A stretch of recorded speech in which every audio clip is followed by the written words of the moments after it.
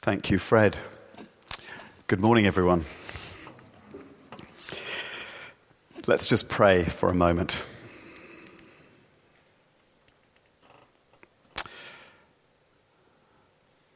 Lord Jesus, I pray that you would come by your Spirit, that you would help me to speak, and that you would give us all ears to hear your voice. In Jesus' name, amen. All of us, at some time in our lives, will feel that we are staring into the darkness. It may be the darkness of a threatening illness. It may be the darkness of unrealized dreams. It may be of crumbling relationships or financial difficulties. It might be the darkness of mental illness or the fear of loneliness.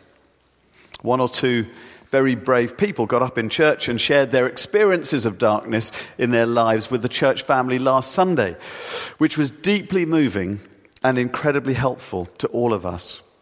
And one of the outcomes for that, for those who weren't here last week, is that the church is committed to praying every day for 40 days for healing from dementia for Tim Ball, Jan's husband.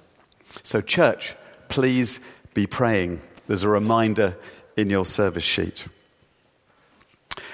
One of my darker moments, which will probably seem almost trivial compared to what I've just been talking about, was in the first 12 months of coming to faith. And I was on such a high. I'd thrown myself wholeheartedly into the adventure of faith and was growing almost weekly in my praying and in my knowledge of Jesus and the experience of being loved by God. And it was wonderful. Things were good.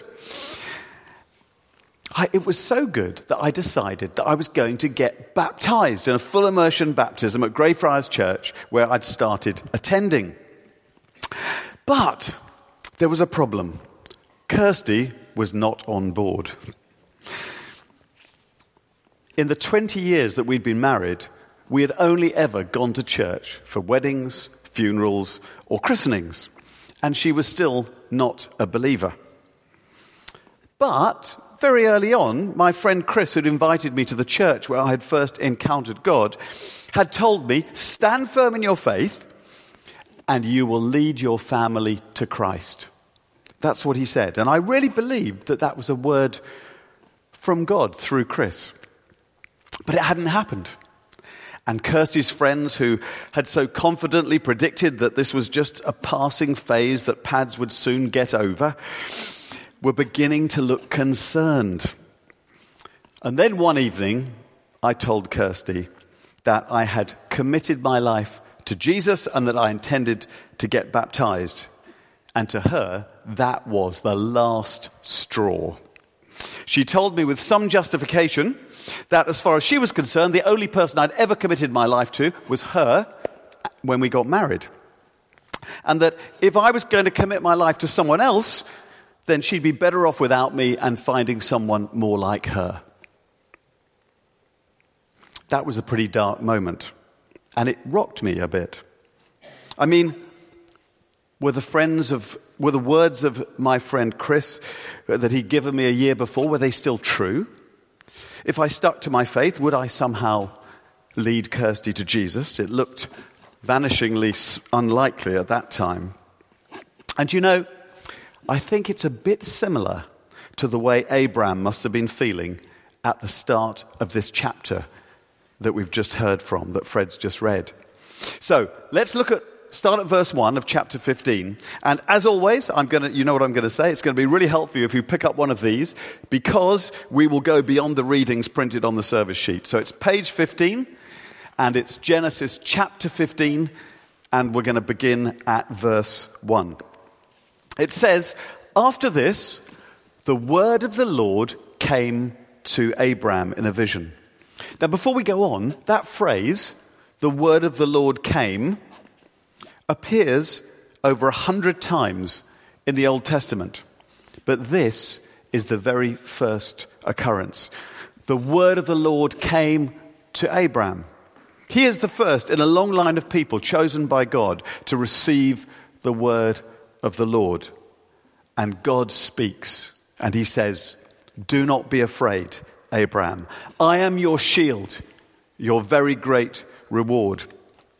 And that phrase, do not be afraid, appears 365 times in the Old Testament. In fact, it's the most frequent command of God in the whole of the Bible.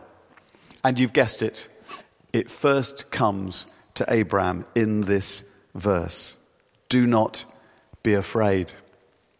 Why is Abraham afraid? Well, there could be a number of reasons.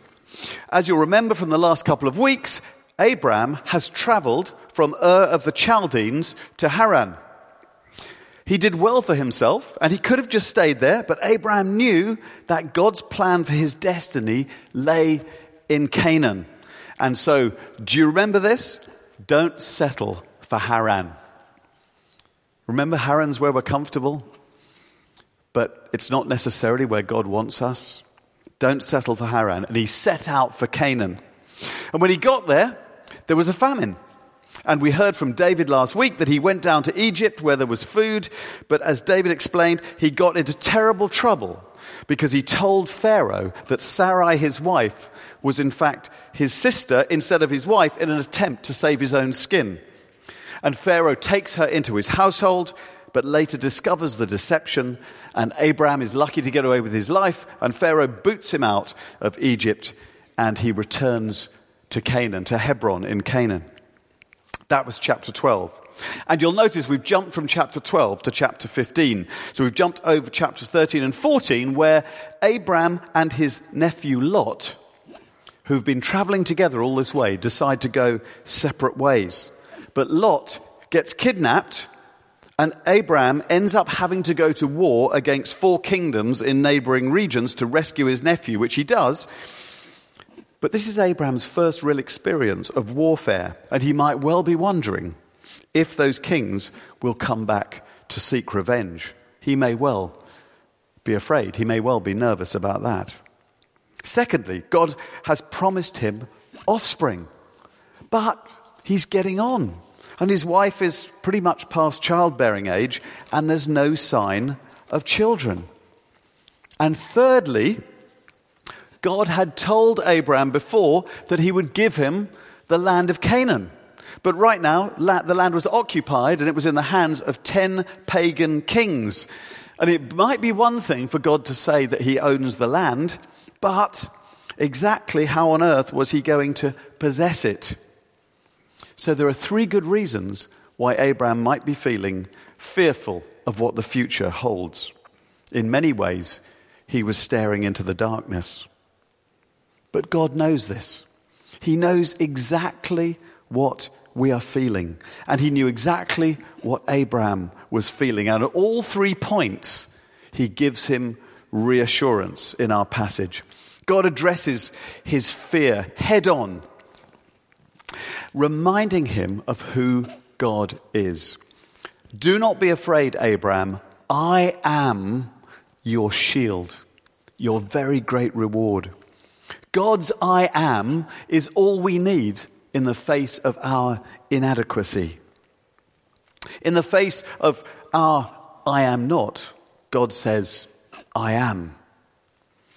Years later, of course, many years later, when Moses is facing God in the burning bush and feeling inadequate for the calling on his life, and he asks God, who can I tell the Israelites has sent me? In other words, God, what's your name? God answers, I am who I am. When we are fearful and staring into the darkness, we have to know that the great I am is with us and that that's enough. That was enough for Moses. It was enough for Abraham, and it should be enough for us. So Abraham doesn't need to be afraid of those other kings attacking him in revenge, because God says, I am your shield, your very great reward. But Abraham goes on to take this opportunity to raise his very understandable concerns over his promised offspring. Verse 2, Sovereign Lord, what can you give me since I remain childless, and the one who will inherit my estate is Eliezer of Damascus? And Abraham says, "You've given me no children, so a servant in my household will be my heir." He's saying, I've got no children, so I'm going to have to pass everything on to my head servant. But God says no. Verse 4. He says, "This man will not be your heir, but a son who is your own flesh and blood will be your heir." And he takes him outside and he says, "Look up at the sky and count the stars, if indeed you can count them. So shall your offspring be." And in what I think is an extraordinarily short and simple comment in verse 6, we're told that Abraham believed the Lord and he credited it to him as righteousness. Abraham believed the Lord and he credited it to him as righteousness. Let's just pause for a moment and think about that. Abraham is old. His wife is probably well past childbearing years. And not only God is saying that he will have offspring by his own flesh, but that they will be too many to count. And yet, Abraham believed the Lord. I think this verse is epic. In fact, this verse is so crucial that the New Testament writers often refer back to it in their own writings. In Galatians 3, chapter 6, in Romans 4, chapter 3, in James 2, verse 23, all refer to this verse. I think we're nearly all familiar, aren't we, with what's perhaps the most famous verse in the whole Bible, John 3:16. "For God so loved the world that he gave his only Son, that whoever believes in him will not perish, but have eternal life." Well, this verse about Abraham, chapter 15, verse 6, is often referred to as the John 3:16 of the Old Testament. Why? Because it's a defining statement about God's grace. It says that we're saved by faith. Abraham believed the Lord and that made him right with God. Salvation is not something we can earn. It's the gracious gift of God, and it's received by faith.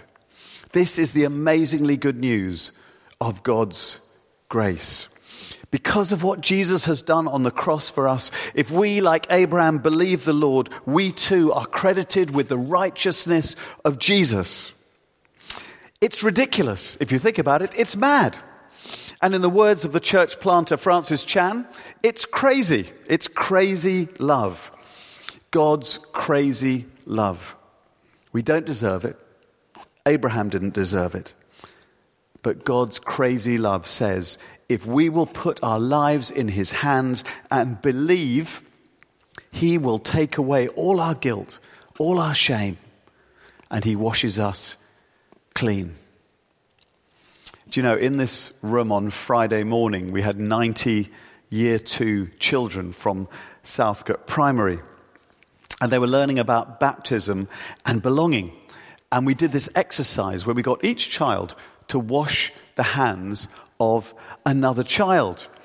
And it was as a sign of having guilt taken away and being washed clean by the love of God. And when I asked the children after they'd done the exercise, how did they feel? One of them said, "It made me feel calm." Another said, "It made me feel peaceful." Another said, "It made me feel clean." And that's a perfect metaphor for having our shame and our guilt taken away by the love of God. And it's all by his grace. So God addresses Abraham's fear of possible attack by saying, "Don't be afraid, I'm your shield." He addresses Abraham's fear of childlessness, more than you can count. And Abraham believes God. But there's still one more issue. In verse 7, God says, "I am the Lord who brought you out of Ur of the Chaldeans to give you this land to take possession of." And he reminds him of the promise of the land. And once again, Abraham seeks a reassuring sign. And in verse 8, he says, "Sovereign Lord, how can I know that I shall gain possession of it?" And God's answer in what follows in verses 9 through 17 describes what was known as cutting a covenant, a solemn ritual involving the death of some animals and the binding of people to a promise. I won't go into all the gory detail, but only to say that in Abraham's case, it was different. It wasn't the way cutting a covenant was normally done between people. In Abraham's case, it was God who made the promises to Abraham, not Abraham making the promises to God. And the promise is summed up, jumping forward to verse 18, when God says, "To your descendants I will give this land." God is settling the matter in a solemn promise to Abraham. In fact, many Bible translations, not this one, but many others, reflect that it's a done deal by translating it, "To your descendants I have given this land." In other words, it's done, it's decided, it's yours. You can trust me. And as Warren Wiersbe in his commentary on Genesis says about this chapter, God's covenant stands no matter what the people believe. The covenant is unconditional. The fulfillment does not depend on man's faith or faithfulness. And in the same way, the new covenant established by Jesus Christ when he died on the cross and rose again is dependable whether people believe it or not. Those who put their faith in Jesus enter into the new covenant and receive eternal salvation and eternal inheritance and eternal glory. When we are staring into the darkness, when we fear that things are not turning out the way they should, what should we do? Well, let me go back to the story I started with, my own experience of Kirsty rejecting my newfound faith 20 years ago. There were only two options for me: give up on God or believe what I'd been told. And although it was a very difficult time, and although I couldn't see how it was possibly going to work out, I knew above all that God was real. I knew he was with me. And so I had to believe. There was no other choice. I had to believe. And about 6 months after that, and after much prayer and prayer support from others, and by a completely unexpected route which had nothing to do with the Alpha Course or with Greyfriars Church or anything that I might have imagined, God broke into Kirsty's life marvelously, unmistakably, and totally. And the rest is history. God came through on that promise because his promises are good. That doesn't mean, of course, that every story will have a happy ending. It doesn't mean that. That's not what it means. And we'll all face suffering in this life. And we will fear from time to time, just as Abraham did. But it does mean that we have a God who loves us, who promises to be with us, even when we're staring into the darkness, who he himself in Jesus Christ has stared into the very pit of hell as he hung on the cross, but who rose again to eternal life, and by that triumph shows us that there is resurrection after crucifixion. There's hope after despair. There's light after darkness. There's life after death. There's joy after fear. There's gladness after mourning. There's beauty after ashes. That's the good news of the gospel. If you are currently staring into the darkness of a difficult situation and you need it transformed by the great I am, I want to suggest this morning that you bring it up with you when you come for communion. And as you receive the bread and the wine today, remember that God took the death of his son on the cross, his body and his blood represented in that bread and wine, and transformed Jesus' gruesome death into the most beautiful victory in history. And as you eat the bread and wine, ask the great I am to transform your situation or your fear or your darkness into a God-glorifying victory.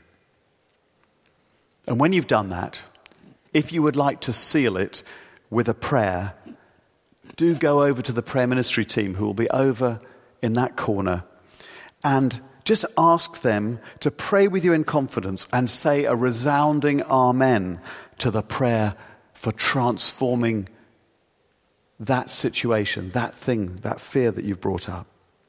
Living faith, living by faith, is staring into the darkness and speaking out the words of John 1:5. The light shines in the darkness, and the darkness has not overcome it. Amen.